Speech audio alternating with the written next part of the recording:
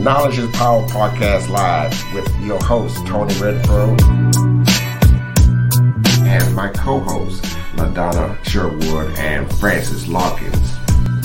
Knowledge is Power Podcast Live starts now.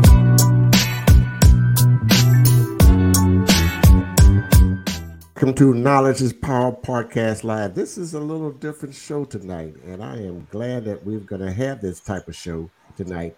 And this is going to be a great show. So if you're listening and watching, please stay with us because it is going to be some things that we're going to learn tonight about a number one killer disease, Alzheimer's. And somebody family, it's going to be someone in someone's family that's going to have this disease. Mm-hmm. And it's not nice. And we want to know all about it and what we can do to help us to understand Alzheimer's. And how we can deal with Alzheimer's. So this is a great show, and I'm glad to have you all that's already on already. But right now, let me give me 1 minute. Let me go over some of the our community affairs that's going on in our city. This is what we're all about. So I want to go over that with you before we bring our guest, Mr. Herman Davis. He's going to tell us all about the risk of Alzheimer's. And before I forget, Herman, I wrote it down. I'm going to ask you, I want to know the difference help me understand the difference between dementia and Alzheimer's. So that's going to be my first question I bring back when we go over these PSA announcements. Let's see. Okay, right here, the All White Affair fundraiser. And please join hosts Kurt and Sherry Vital for an event supporting Kristen Manuel Hayes for State Representative Texas House D22. That's going to be Saturday, August 27th at 6:30 to 9:30 at 2021 Cashmere Drive in Port Arthur, Texas. We're going to be supporting Kristen for State Representative Texas House D District 22. You can make your donations by check at 1310 Cavern Street. I'm going to also post up later the QC code so you can deposit and make a deposit in and make your donation. Let's go to the Beaumont NAACP and Youth Council, the second annual Lafayette Spivey Jr. Golf tournament. Voters registration and voting in golf tournaments. It's more of a membership drive. That tournament is October the 1st at the Bayou Den right here at Beaumont. $80 for one player, $320 for a team of four. Registration ends at September the 20th. That's at 7. Okay, so they're going to have cash prize and hole in one. So please register for that.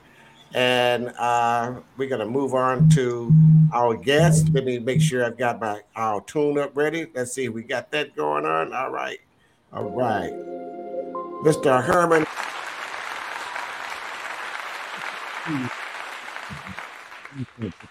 Go back here, and I'm going to move on to this, and we're ready. Okay.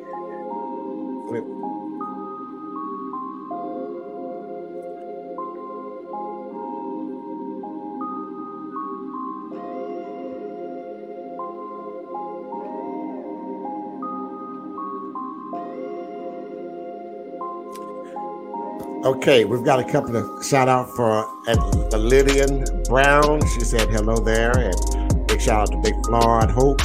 He's about 4'9". Hi, Floyd. He's a cowboy. He's a cowboy fan, and we've got a couple of more that want to say hello, and we want to thank you all for joining us. Let me get our music down a little bit. There we go. So we can hear Mr. Herman talk about Alzheimer's.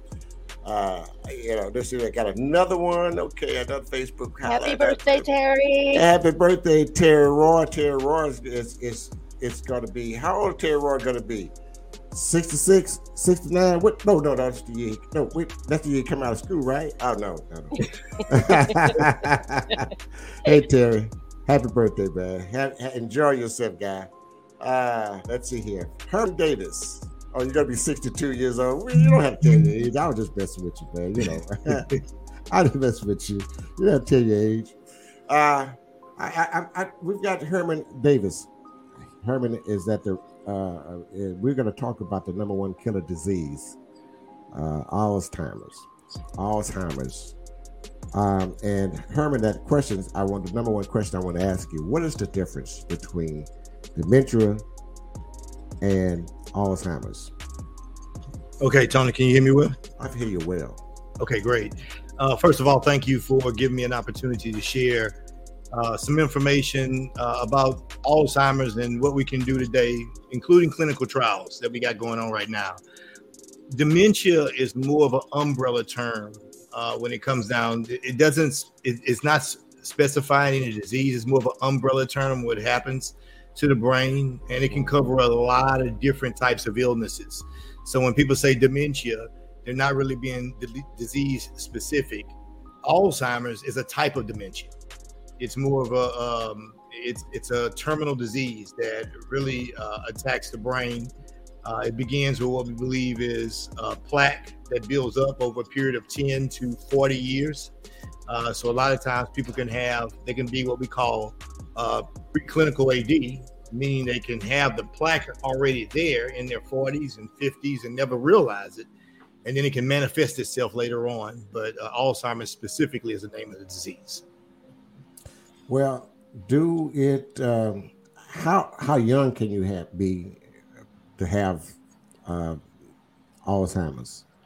Well, everybody operates differently. Of course, in general, it happens later on in life. But, I've seen and heard of some cases that people develop Alzheimer's a lot earlier. I've seen some folks in their 40s, some folks in their 50s actually develop. There's no real timetable on it, but generally it happens a little later on in life after the plaque buildup happens for some years. Mm-hmm. Now, Terry, who is not with us tonight, he's one of our panel guests. I'm sorry, one of my panel's hosts. And he is saying he had a patient in his late 30s to have Alzheimer's. Yeah. Is that possible? I mean, that early in life? Well, with the bodies, anything's possible. Like I said, generally it happens later on, but, there are some rare cases that can happen earlier. Mm-hmm. So, you have a clinical research study for prevention of Alzheimer's disease. Can you tell us about this, how to assess our risks and find out what we need to do? Just give us the steps that we need to take to find out about the plaque on our brains so that we can, where we are, if we are having plaque in our brains at this age, our age, or should we wait? Or what age should we start to assess to find out that we, like a CAT scan or whatever they do, to find out if you have potential Alzheimer's? Well, let me start by, I think it's appropriate for us to just talk about clinical research first. Okay. Because I think, especially in some communities, clinical research is like a bad thing. And rightfully so, because of the history that it involves. I think we've all heard of the Tuskegee experiment and different things they did with prisoners and vulnerable populations early on. So a lot of atrocities have been done in the name of medical progress against people. Mm-hmm. So especially in our communities, there's a lot of distrust when it comes down to clinical research. But because of those things in the past, I would go to say that clinical research is more monitored and more heavily evaluated than your regular doctor. Because your regular good doctor, they call them, and forgive me, don't take this out of out of subject, but your regular doctor, that's why they call it medical practice. And some of them doctors, I believe, be practicing on people. Mm-hmm. So they can they can try different things. They have more flexibility in the medical practice to do those type of things. But in research, we have a specific protocol we have to follow by these pharmaceutical companies, and patient safety is the number one concern. So a lot has changed, and I think we should participate more. When I say we, I'm talking about all ethnicities should participate more in clinical research, simply because every drug or every medical advancement that's taking place has to go through research. Like if you've been prescribed anything in the past and you look on the back of that pill bottle and it say may cause drowsiness migraines, upset stomach, constipation, whatever it said, those things were determined through clinical research. Now, the importance of that is that these pharmaceutical companies hold these trials and they gather this data to present to the FDA so they can take this medicine, this drug, or whatever it is, and offer it to everyone. So when they do that, the drug that they offer is only built off of the people that participated. And I really want to drive this point home because a lot of people don't think this way. And, prior to me working in clinical research, I read a book called Medical Apartheid, and it scared me. And I see why the distrust is there. But if, let's say in Alzheimer's research, I think right now nationally it's about 2% of African Americans participate in Alzheimer's research. That means that whatever remedies or whatever advances that we have, whether it's Alzheimer's, high blood pressure, whatever else, the advancement's only going to represent the people that participated. So have you ever heard of a situation where someone went to their physician and got a high blood pressure, got medicine for high blood pressure, hypertension, and then they had to go back because that medication didn't work? Then they had to go back because that medication didn't work. It's like you have to try out all these different medications to see what works best on them. Now, true, it may be because their body is specific or just, everybody's different in a way. But it also may be that, and it's shown in some of the blood pressure medications and other medications, that minorities just didn't participate in the research. And therefore, when medicines got approved, they got approved without the data to understand how it affects every ethnic group. So medicine can seem like it's prejudiced, but it really isn't.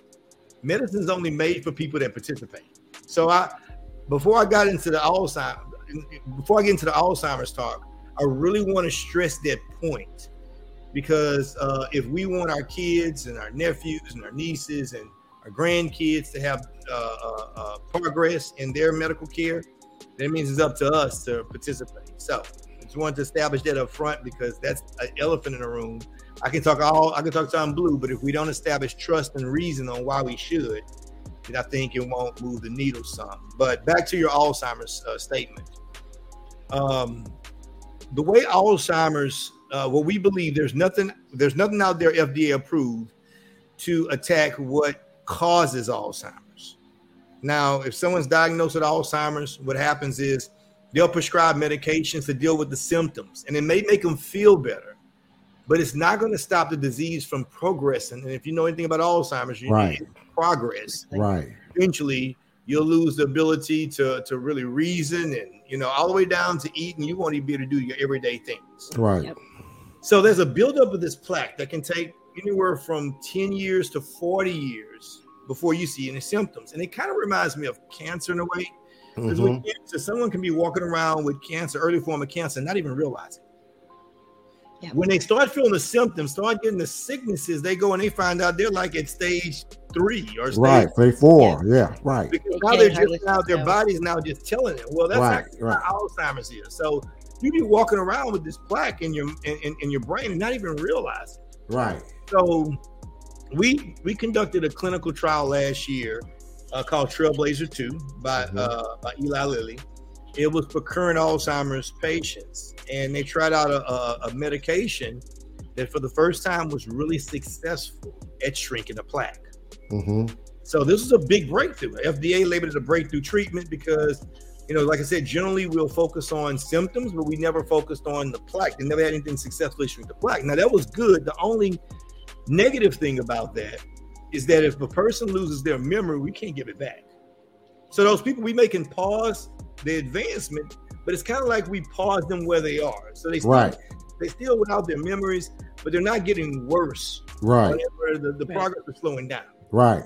So kind of knowing that, that's what Trailblazer 3 is. That's the current research study we're doing right now. And it's open to anyone between the ages of 65 and 80 currently right now. And what we do is we have a screening. And anytime you participate in medical research, it's no cost to you. Everything is paid for by the pharmaceutical company. So they screen you first just to see if you're preclinical or not. I mean, they'll run a simple blood test on you, your first visit, to see if you have a protein in your blood, an abundance of that protein called p-tau. We know there's an affiliation with that protein and plaque on your brain. So we send it out to the lab to see if you have that. If you have that and you fit the protocol, then we'll do other things like a cognitive test. We'll pay for an MRI. We'll do all these things just to see if you're preclinical or not. If you're deemed preclinical, if we find out that you are preclinical and you fit the patient description, the inclusion criteria that we want, then there's the treatment phase. The same medication we gave those that had Alzheimer's to shrink their plaque will give you. Now, what we're hoping is that we give you this medication now, today, shrink the plaque today before you have any symptoms, that will delay or even deny the symptoms altogether. Now repeat that. Repeat that again, please. Okay. Well, we're hoping if you're preclinical, meaning you have the plaque now. Right. And if we can determine you have the plaque now, and we give you that medication that we saw that shrunk the plaque, if we can get rid of the plaque now, we can delay or even deny the symptoms from even coming. So you may be high risk. You may have all this plaque build up. We search for the gene to see if you have the gene. We do genetic testing on your blood. We do all that. And if we can get rid of it now, what researchers are looking at, if we can get rid of what's causing it to progress, then maybe we can stop it from even coming. Or even buy you more time. Let's say it took you 10 years to build this plaque. We get rid of it. It may take you 10 more years to get back to where you were. And if you're in your 70s, I mean, and the reality of anyone that's faced with Alzheimer's, time is precious. So whatever time we can preserve and give people more time, it's not exactly the cure, but it's definitely a way that we can prevent it or kick the can down the road for another 10, 15 years or so, which is valuable to anybody. And what does the testing for the plaque, what is that, like an MRI or? Well, there are several things we do. And in research, there's a protocol that we follow, meaning that the pharmaceutical company, they tell us exactly what to do in the order in which we do it in. Now, of course, a lot of times in research, what they try to do up front, they try to figure out, okay, what can we do, just being honest, that's least expensive, but that can really kind of knock people out of our inclusion criteria. Because you don't want to start off with a PET scan, which is about $5,000, Right. to look at someone's brain. So they start off with a blood test. And in that blood test, there's a protein called p-tau. And we all produce it, but some of us produce an abundance of it. And that p-tau, we know there's a correlation between the amount of p-tau you have if it's an amount of plaque that's on your brain. And we're still learning that correlation, but we know if you have this much p-tau, then the percentage of the likelihood of you having an abundance of plaque is actually high. So we send it off to a lab, and the lab comes back with those results to see if you even meet that criteria first. If you don't meet that criteria, then you're out of the study because they know that you probably don't have the build of a plaque they're looking for. But if you meet that criteria, then there's other things we do. We do a cognitive test. It's not a test on intelligence. It's just a test on memory to see your cognitive skills, to see where they are. Then we'll do an MRI. Like I said, all these things are paid for. There's no insurance required or anything else because the sponsor pays for it. I like that. That's a great study. Hello, Deborah Brown. We're going to say hello to Deborah. She's on with watching this. And Dr. Candace Matthews. She's saying hello to everybody. But back to you, Herman. I know there's no cure, obviously, but is there something that the younger people can do to help prevent the plaque buildup, or is it just inevitable? You know what? It's hard to say because you read contradicting research about what causes it. I look at what the majority of people agree with. Majority of people agree with exercise is important. For one thing, that's we don't know if it's diet or anything else. You've seen some studies talk about certain types of foods, but I can't really back that up. What I look for is 10% of the population we know is going to get Alzheimer's. Right. That number is steady no matter what. It can't be dodged. And this is why I'm so highly interested in knowing more about this, because I've had so many members of my family who have suffered from Alzheimer's. It's a hurtful thing to deal with. The pain, to see them deteriorate cannot remember. Some have long-term memory and some have short-term memory. My mother, like I said, she's in dementia, but she's like progressive right now. It's progressive, and she can tell me what went on in the 50s and the 60s, but she can't tell me what went on right around her the last 5 minutes. And they have a pattern of. She has a pattern of holding on to her purse, paranoia of you stealing from her. It's a hurtful thing to watch your parents and loved ones to this disease. And if the study that you said, the research study, the clinical research study for the prevention of Alzheimer's disease that can stop the progression of the brain from going into a full run. That's in other words, you're kicking the can down the road, like you said. I can deal with that. Yeah. I can deal with that. I mean, but if you in what I understand you saying, if you in Alzheimer's in the middle of it and you've halfway lost half your memory, it stops right there where you are. But if you catch it early enough, catch the plaque early enough, you can delay this disease. Yes. And there's some, I mean, in research, some people actually, when we got rid of the plaque, they're some of their cognitive skills came back. Mm-hmm. We did see some improvement on their cognitive skills. Right. It doesn't happen in all cases, but we do see it in some cases that people are better. They think clear. They can start, remembering more accurate things and stuff like that. So we see that, but it doesn't happen typically. One thing I do want to mention, the reason why time is, and when I reached out to you, and thank you. I mean, as soon as I sent the message, you said absolutely. Right. Time is critical when it comes down to these type of studies. And I'm going to tell you why. The pharmaceutical companies, they want to get this drug out on the market, but they can't get it out unless they have so much evidence that the FDA demands. So when they get the amount of patients they need, right, and they're going to close off the screening because they got to submit the data to the FDA, and then it's still a process from that point. We had a diabetes study that we just actually closed screening on. And that diabetes study, it gave free insulin for the whole year. What they were trying to do is, when people take their insulin, there's a daily insulin they take. Well, they were testing out a weekly insulin. So instead of them having to prick themselves every day, there was pretty much like a long-acting insulin. That will help them out the whole week, which is great for people with diabetes. Well, they got free insulin for a year. In a lot of these studies, there's compensation available. So they're paying you for your time also. But once they reach that magic number of we have this many people in the trial, this is what we need. Now you can't come in and new people can't come in and screen. Now the people that are in there, they can still get all the benefits. Right. So they can get the data. But new people can't come in and screen. So if I tell people all the time, if you see a clinical trial that's with an indication that can help you or your family, participate, even if it's just in the screening. Because once you get your foot in the door, you go through the screening like the Alzheimer's trial. People say, well, I'm wondering about the medicine. And I don't know if what the medicine will do. I said, first of all, you don't even know if you qualify. Right. You don't even know if you're going to be preclinical. But at least if you go and participate in a screening, you'll learn more about yourself. You'll get services that typically will probably cost you hundreds, if not thousands of dollars normally. And then you'll understand what are your risk factors in certain areas. Now, if it comes down to taking a drug, clinical trials, you're in full control. You can participate for as long or as little as you want.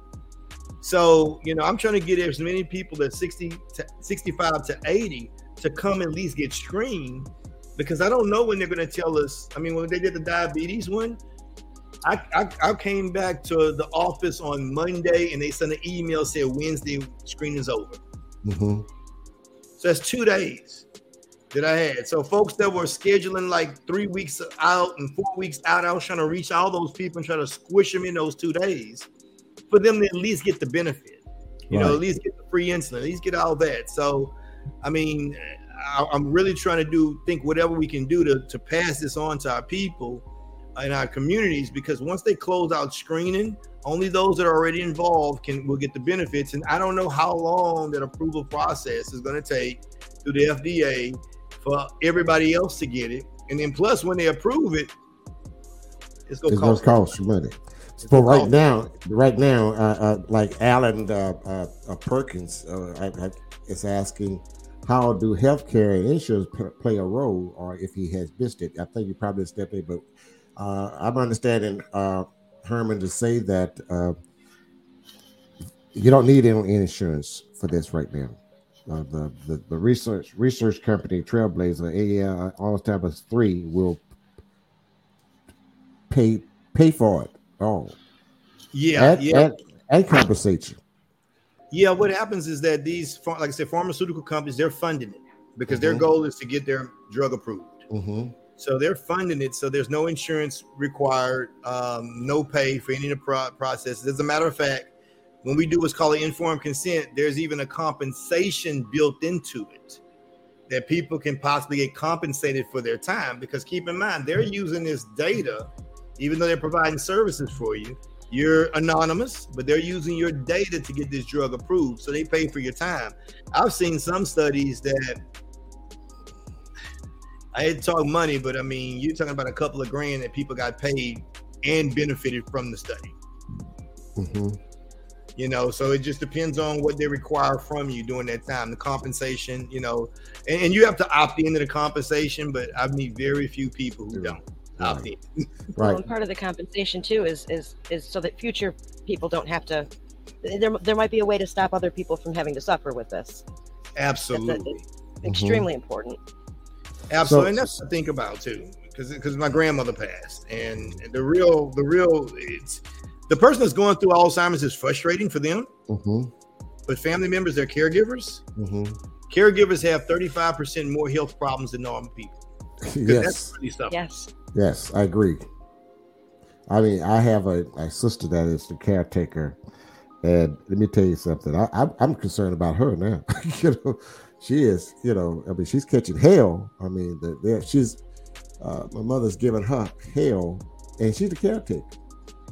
Yeah. And when I walk in and when I visit, I'm the king, and I ain't done nothing. You know, so it's hurtful. I mean, I can tell you maybe 9 to 11 members, a close family member that has suffered from this disease, Alzheimer's. But I want to make everyone know who's watching it or listening, or maybe listening later on, or watching later on during the week, or next week, or whenever you see this podcast, is that you may be able to participate if you are 65 to 80 years old.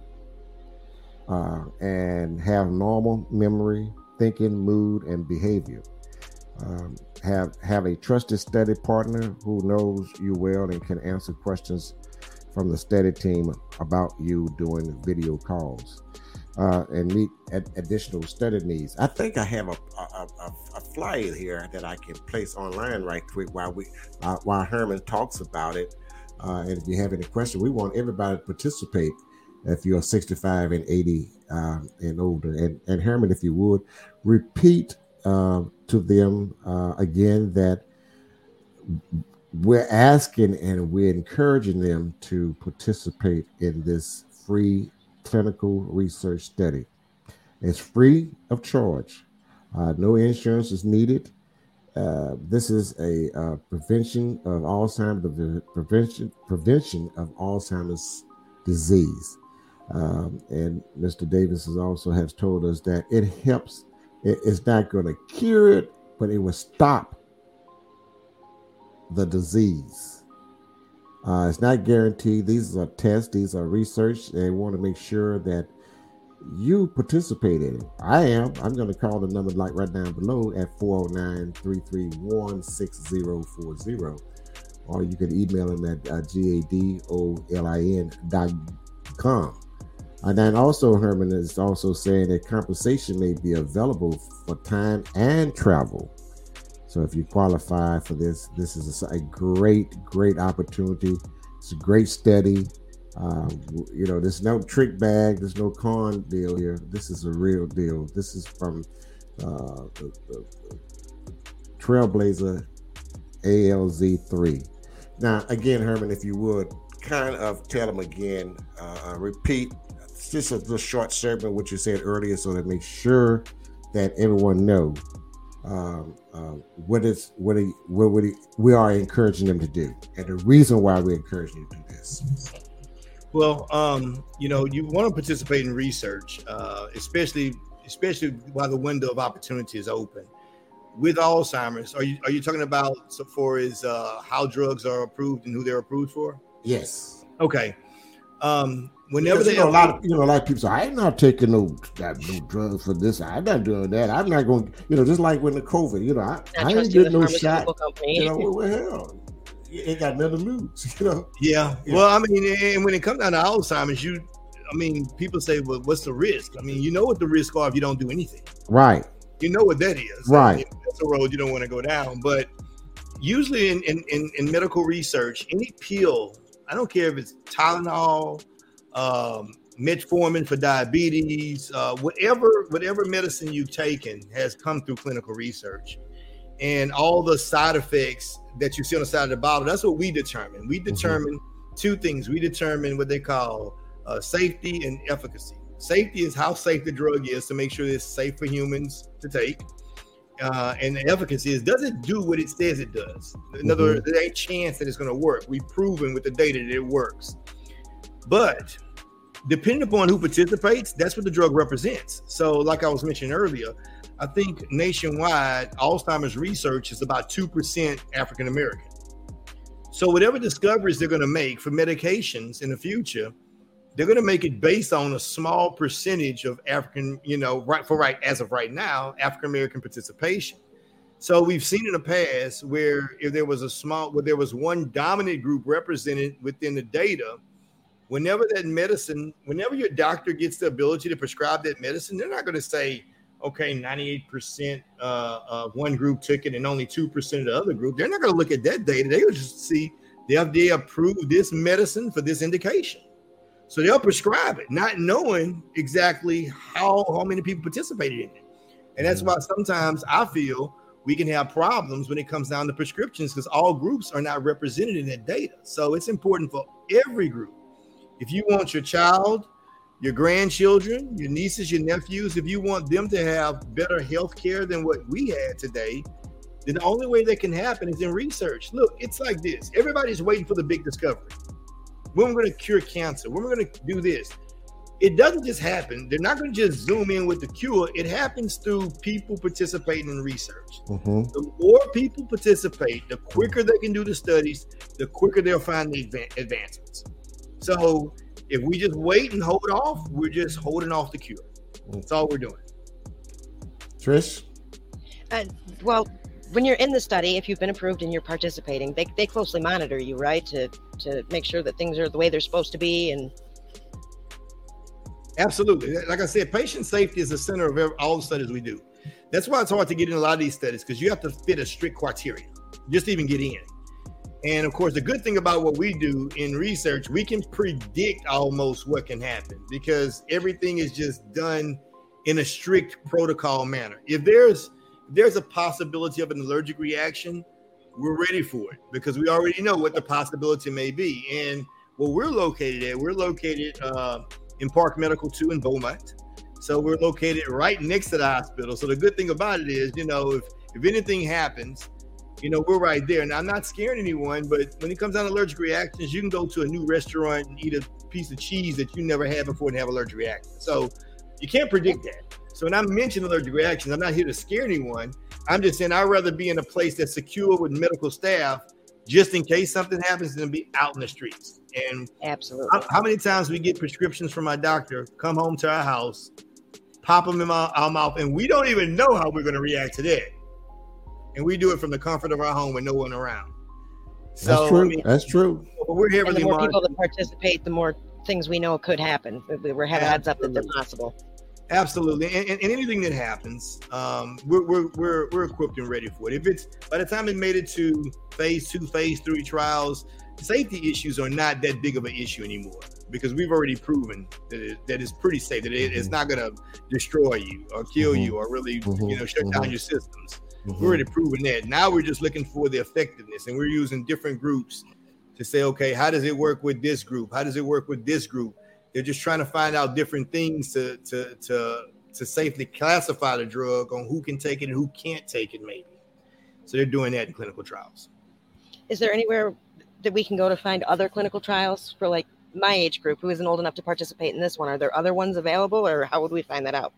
Well, of course, I'm going to do a little self-promoting right here. I'm going to promote our company first because we're doing several clinical trials. I mean, we had trials for ADHD. This is for adolescents. We had trials for, we actually had a real good trial for RSV for babies, for pregnant women to help, because RSV is the number one cause of infant hospitalization in the U.S. We have a trial that can help them out.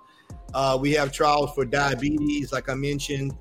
We have trials for fatty liver disease that we can even come in and get a fibro scan at no cost to see exactly what your fat intake is in your liver.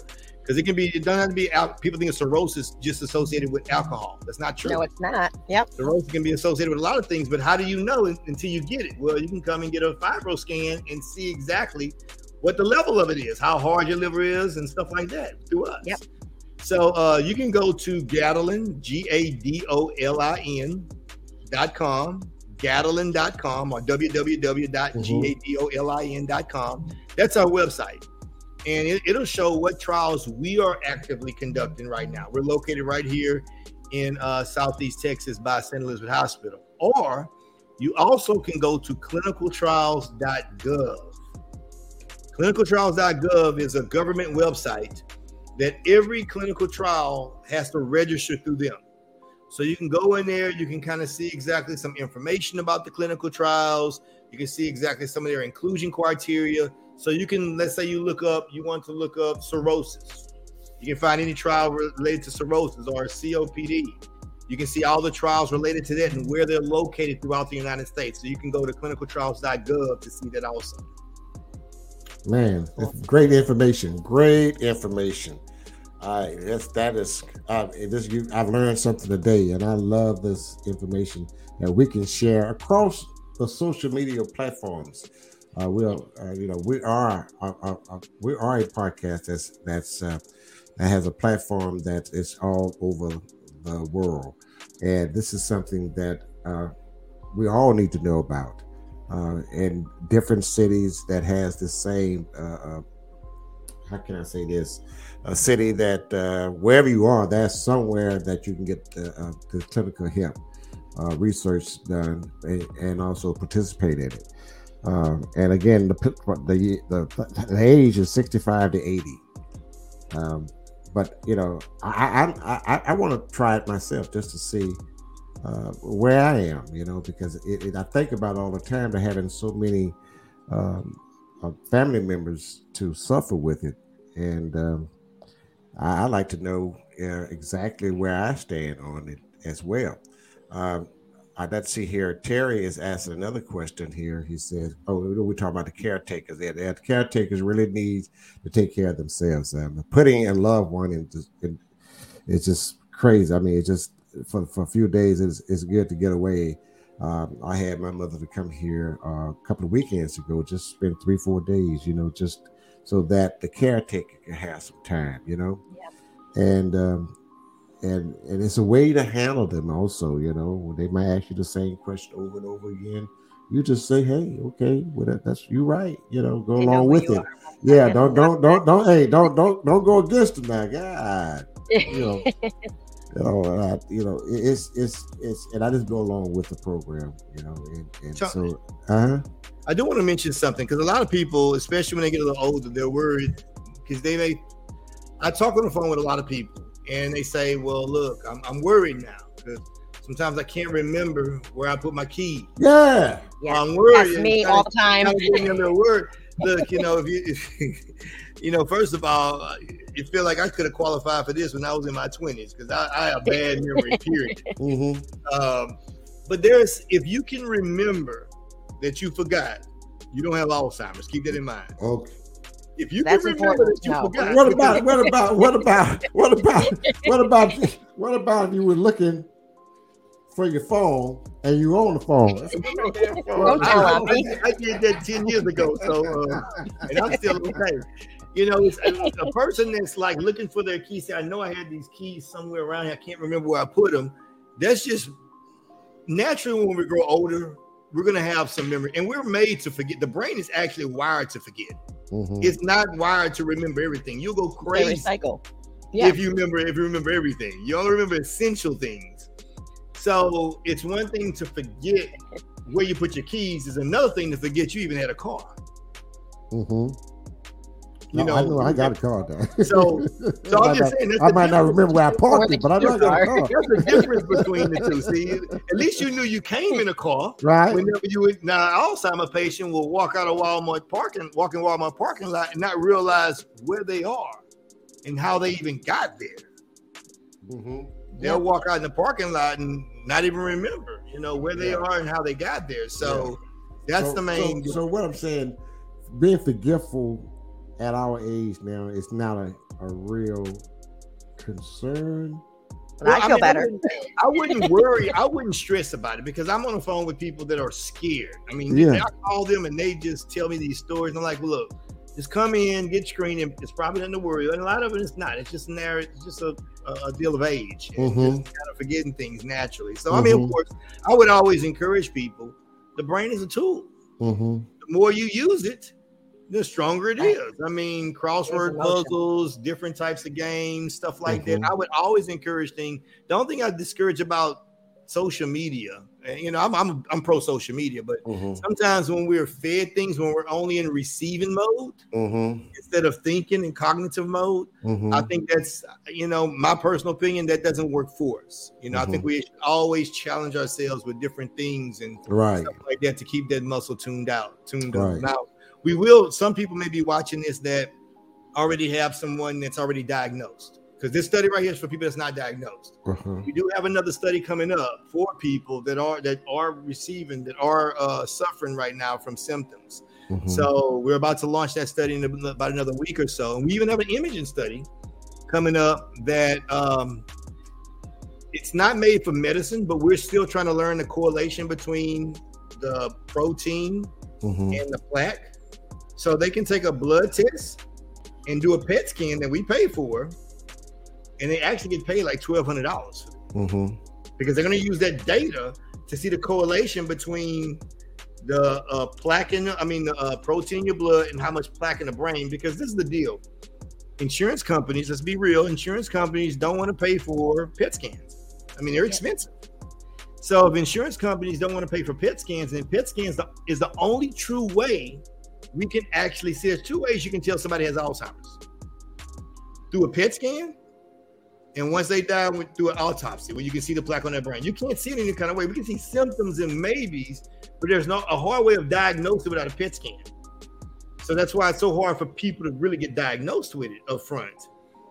But if they can figure out the correlation between the blood and the PET scan and find exactly what that correlation is, that means that now we can just take blood and figure out how much plaque you have.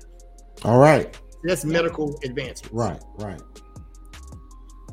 Man, it's amazing. Great information. I've learned something here tonight. Hey, listen, you will come back, right? Yes, sir. Yeah. I'd like to get you back when this new product comes out. That's those that's already been diagnosed with Alzheimer's. Okay. And kind to we will refresh ourselves on this, but also go into the clinical research of the new product, that for those who are already into it. And again, let me say this to everyone that's listening, is that the research, the medical research, the clinical research that you get now will stop it, the plaques, before it goes into a real deep dive into Alzheimer's. But now you're saying you've got a new product that is coming out that for those that are already in Alzheimer's. So I'm gonna save them. I'm gonna ask you some more about it, but I'm gonna save that for the next time. Okay. because I want to. There was a question I want to ask: is that if you're already into it, what would this product do to you? What I mean, would it? I know it's going to stop it, but would it make some? It won't make him go into a progression Alzheimer's, will it? Well, you're talking about those who already have Alzheimer's, right? That aren't Well, diagnosed. I mean, yeah. What we're looking at is, like I said, what we believe the plaque is what causes the progression. Mm-hmm. So we can get rid of the plaque. We can get rid of the progression. Now, so far as the damage that the plaque does, because you got to think you have these neurons that the plaque is on. So once we get rid of the plaque, it all depends on how much damage is done underneath it. Right. Whether or not they can kind of go regress or something like that. We don't know that yet. And that's still in research. I mean, even with the research we're doing now with preclinical, for people that don't have it, they're in observation for years after they're done with their treatment, because there's still things we don't know. Mm-hmm. We don't know if the plaque is going to come back. Right. We don't know how quick it's going to come back. There's still a lot of questions that we need answering, but we can only answer them through time and studies. Thank you, Herman Davis, everyone who has visited with us this evening. And we've been talking about the risks of Alzheimer's, and he has introduced us to the Trailblazer ALZ3, a clinical research study for the prevention of Alzheimer's disease. Hey, we love it, man. We're gonna pass the word on. We're gonna share it all over to social media so everybody get the messages out there, and call that number so that they can at least find out if they qualify or they're having it. Even the qualifications, if you have it or not. I had to have the plaques or not, correct? Yes. All yes. right, yeah. You'll come in and get screened, and we'll determine that. Right. Well, Herman, thank you so much. Thank you, Tricia, for joining. Well, you're here with me all the time. I appreciate the company. I appreciate the company. And Herman, let's do this again in about a month when this new product is coming out for prevention. Yeah, and we'll talk about that again. Thank you again for having me too. Yeah, no problem. Thank We're gonna get the word out, and I just love it. I just love shows like this. I love it. So again, thank you so much, Herman. If anything you'd like to say, you got it. Well, I mean, just once again, if y'all have any questions, you can call us directly at 409-331-6040. You can ask for me, and you'll speak directly to me. Or you can go to our website, Gadolin, GADOLIN.com. On there, you'll see a bunch of information about our studies. I encourage you, though, to call me. And that way I can tell you any new studies that we have in the pipeline. We have people, I call them professional research people. I mean, they call me like every week. Well, what new study you got? And if they qualify, I mean, but I admire those people, because those people, they're really in it for the right reasons. They get benefits, but overall, they're helping improve, medicine for all of us. That's so thank you for your time again, Tony. Thank you too. Thank you, Trish. Thank you, everybody. Thank you. We'll see you on Sunday. Thank you for watching Knowledge is Power Podcast Live. Be sure to like and subscribe to all Knowledge is Power social media pages.